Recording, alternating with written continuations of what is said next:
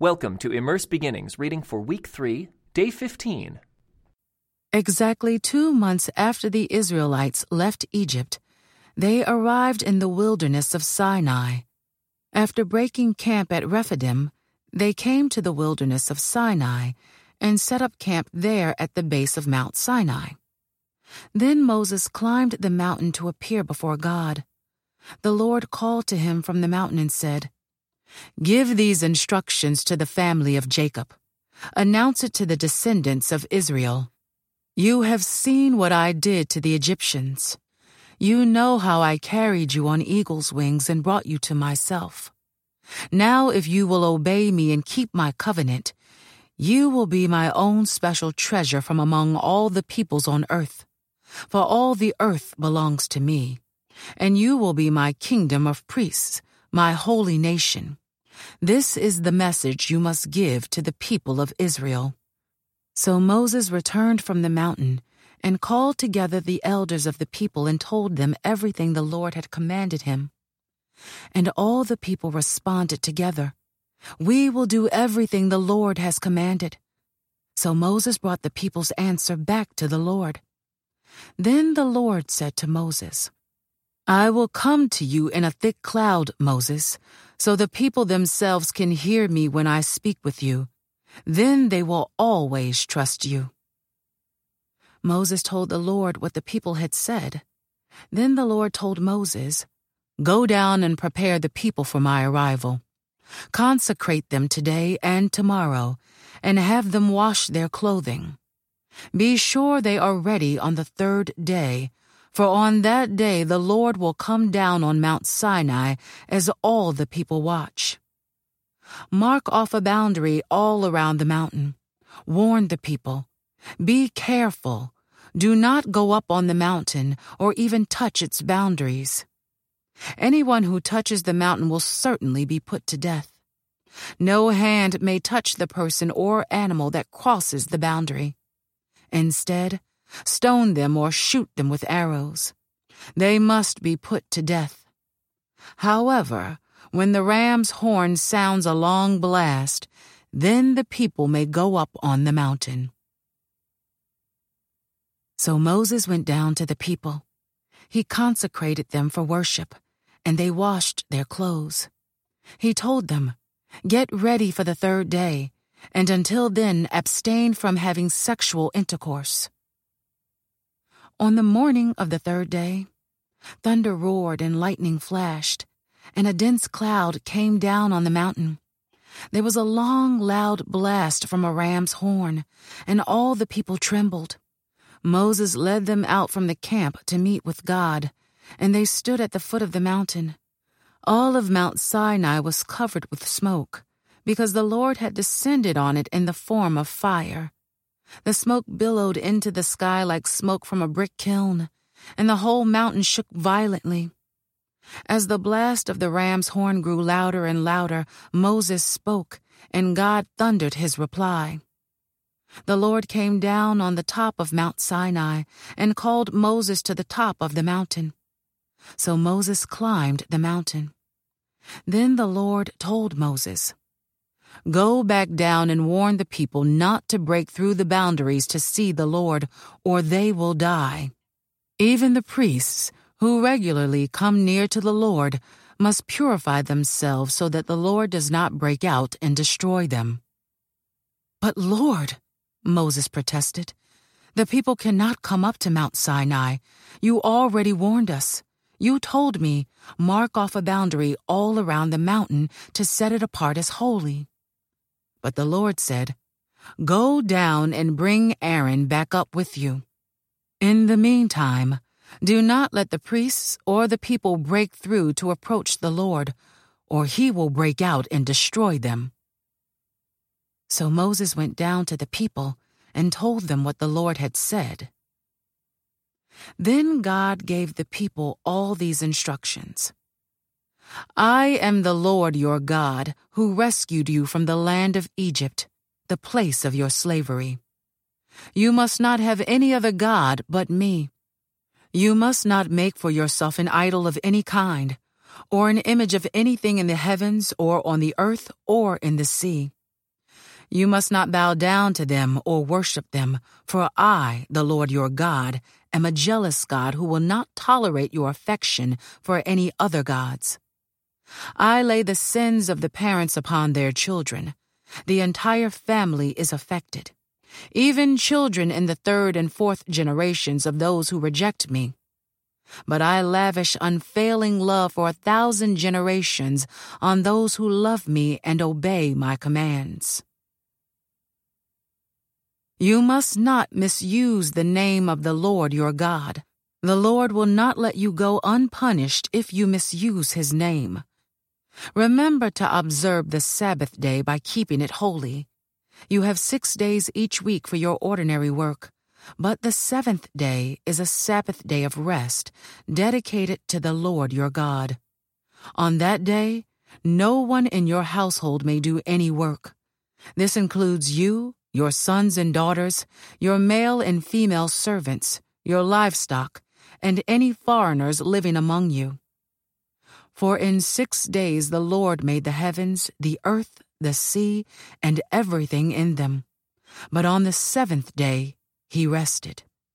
That is why the Lord blessed the Sabbath day and set it apart as holy. Honor your father and mother.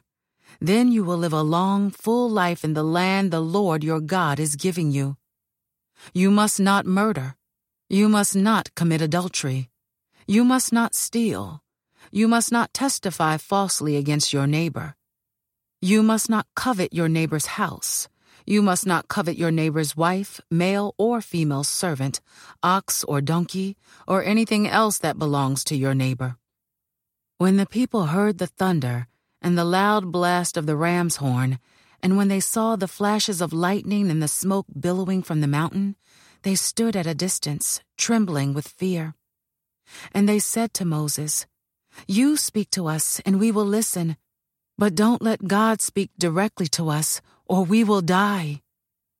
"Don't be afraid," Moses answered them, "for God has come in this way to test you, and so that your fear of him will keep you from sinning." As the people stood in the distance, Moses approached the dark cloud where God was. And the Lord said to Moses, "Say this to the people of Israel. You saw for yourselves that I spoke to you from heaven. Remember, you must not make any idols of silver or gold to rival me. Build for me an altar made of earth, and offer your sacrifices to me, your burnt offerings and peace offerings, your sheep and goats and your cattle. Build my altar wherever I cause my name to be remembered, and I will come to you and bless you. If you use stones to build my altar, use only natural uncut stones. Do not shape the stones with a tool, for that would make the altar unfit for holy use. And do not approach my altar by going up steps. If you do, someone might look up under your clothing and see your nakedness. These are the regulations you must present to Israel. If you buy a Hebrew slave, he may serve for no more than 6 years. Set him free in the 7th year, and he will owe you nothing for his freedom. If he was single when he became your slave, he shall leave single. But if he was married before he became a slave, then his wife must be freed with him. If his master gave him a wife while he was a slave, and they had sons or daughters, then only the man will be free in the 7th year. But his wife and children will still belong to his master. But the slave may declare, "I love my master, my wife, and my children. I don't want to go free." If he does this, his master must present him before God. Then his master must take him to the door or doorpost and publicly pierce his ear with an awl. After that, the slave will serve his master for life. When a man sells his daughter as a slave, she will not be freed at the end of 6 years as the men are. If she does not satisfy her owner, he must allow her to be bought back again. But he is not allowed to sell her to foreigners, since he is the one who broke the contract with her. But if the slave's owner arranges for her to marry his son, he may no longer treat her as a slave but as a daughter. If a man who has married a slave wife takes another wife for himself, he must not neglect the rights of the first wife to food, clothing, and sexual intimacy.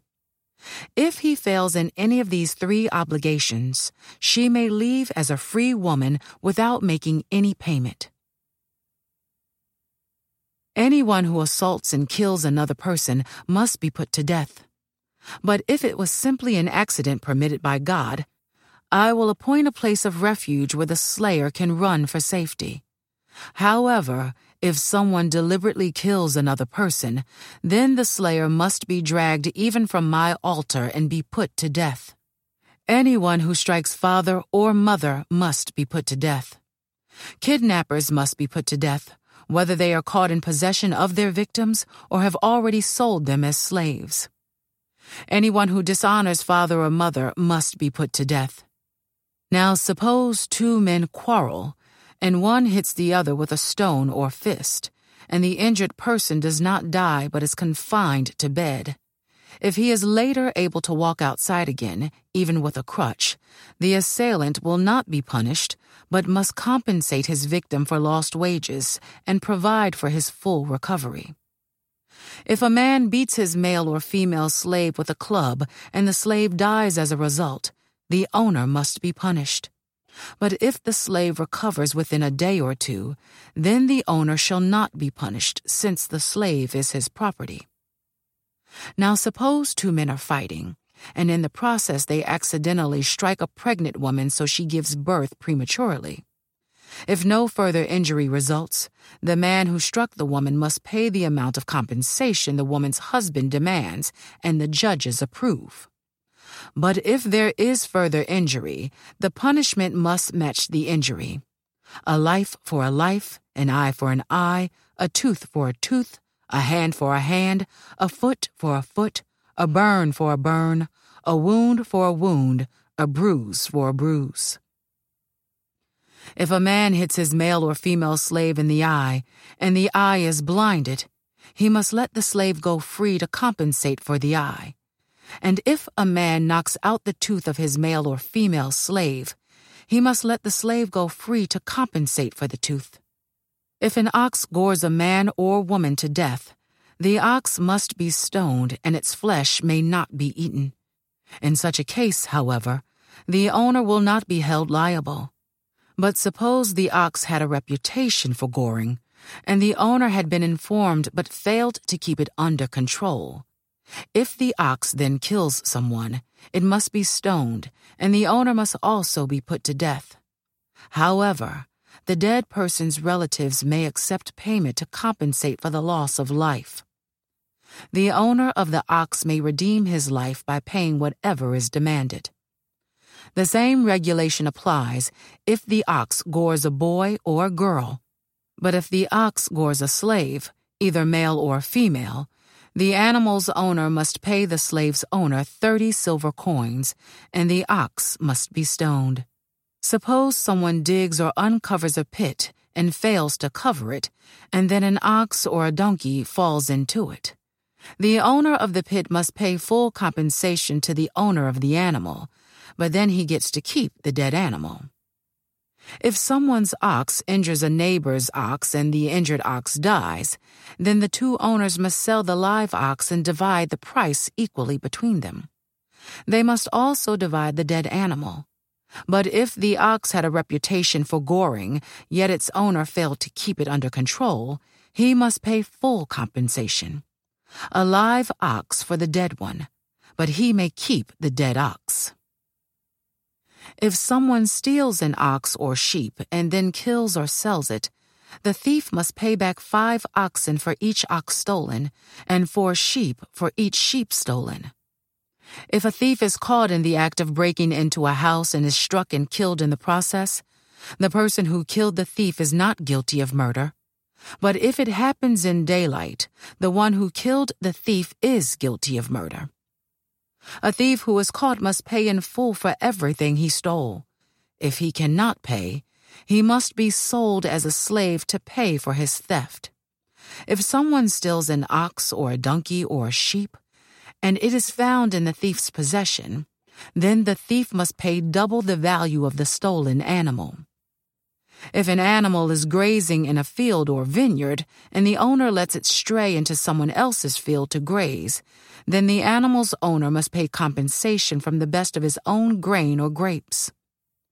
If you are burning thorn bushes and the fire gets out of control and spreads into another person's field, destroying the sheaves or the uncut grain or the whole crop, the one who started the fire must pay for the lost crop.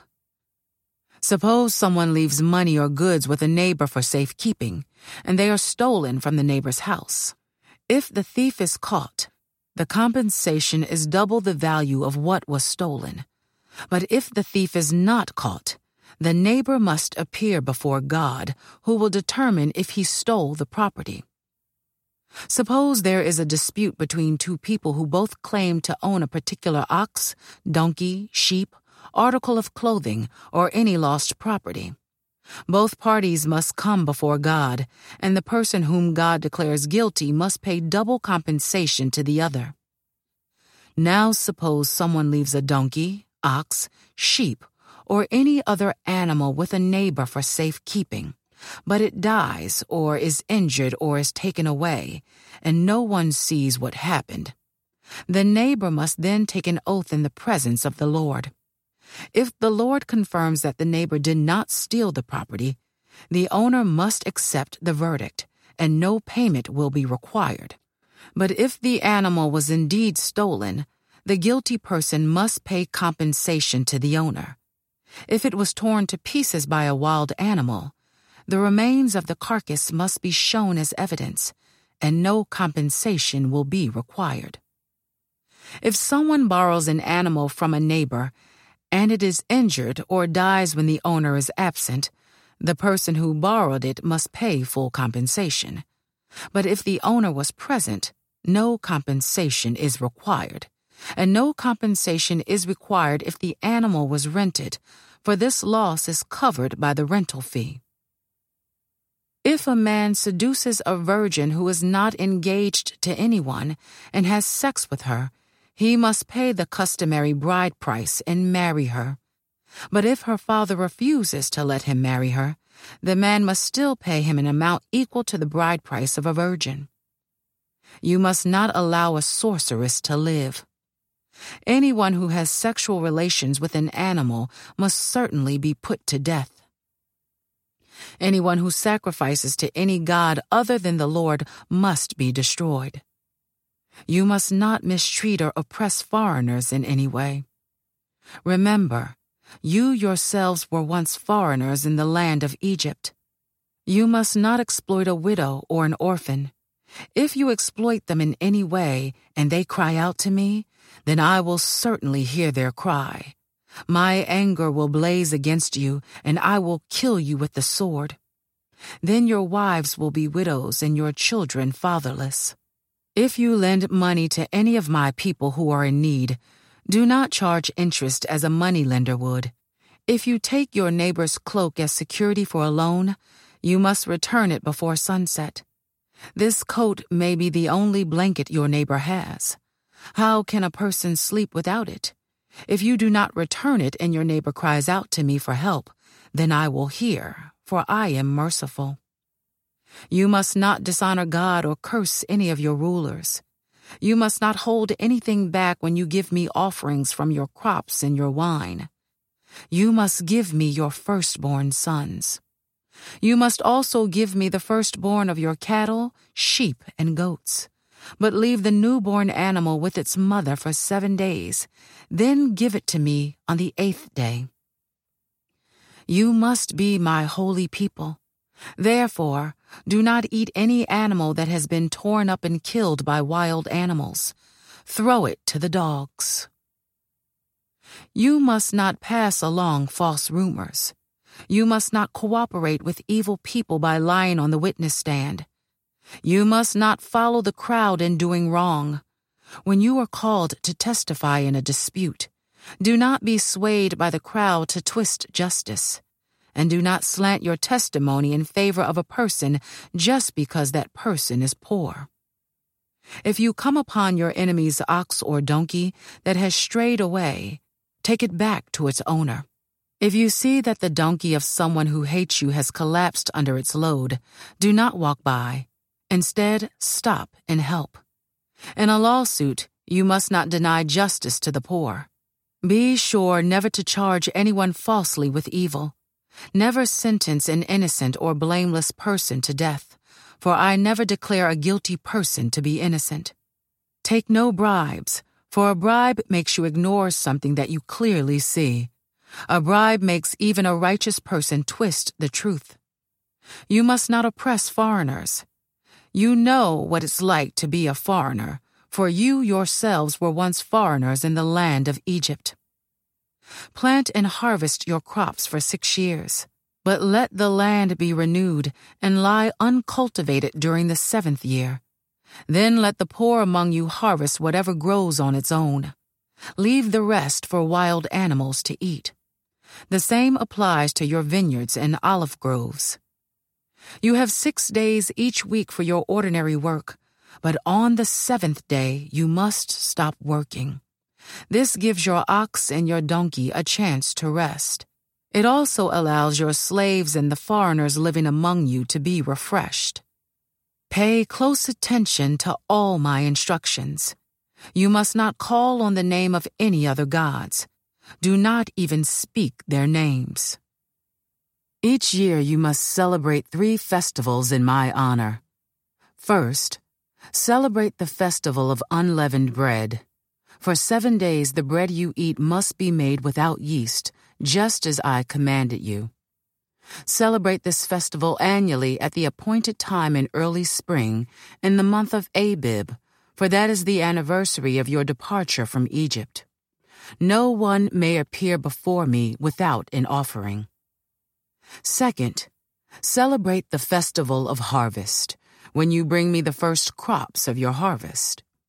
Finally, celebrate the festival of the final harvest at the end of the harvest season, when you have harvested all the crops from your fields. At these 3 times each year, every man in Israel must appear before the sovereign, the Lord. You must not offer the blood of my sacrificial offerings together with any baked goods containing yeast. And do not leave the fat from the festival offerings until the next morning. As you harvest your crops, bring the very best of the first harvest to the house of the Lord your God. You must not cook a young goat in its mother's milk. See, I am sending an angel before you to protect you on your journey and lead you safely to the place I have prepared for you. Pay close attention to him and obey his instructions. Do not rebel against him, for he is my representative, and he will not forgive your rebellion. But if you are careful to obey him, following all my instructions, then I will be an enemy to your enemies, and I will oppose those who oppose you. For my angel will go before you and bring you into the land of the Amorites, Hittites, Perizzites, Canaanites, Hivites, and Jebusites, so you may live there. And I will destroy them completely. You must not worship the gods of these nations or serve them in any way or imitate their evil practices. Instead, you must utterly destroy them and smash their sacred pillars. You must serve only the Lord your God. If you do, I will bless you with food and water, and I will protect you from illness. There will be no miscarriages or infertility in your land, and I will give you long, full lives. I will send my terror ahead of you and create panic among all the people whose lands you invade. I will make all your enemies turn and run. I will send terror ahead of you to drive out the Hivites, Canaanites, and Hittites. But I will not drive them out in a single year, because the land would become desolate, and the wild animals would multiply and threaten you. I will drive them out a little at a time until your population has increased enough to take possession of the land.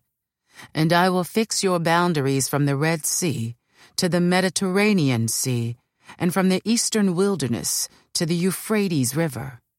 I will hand over to you the people now living in the land, and you will drive them out ahead of you. Make no treaties with them or their gods.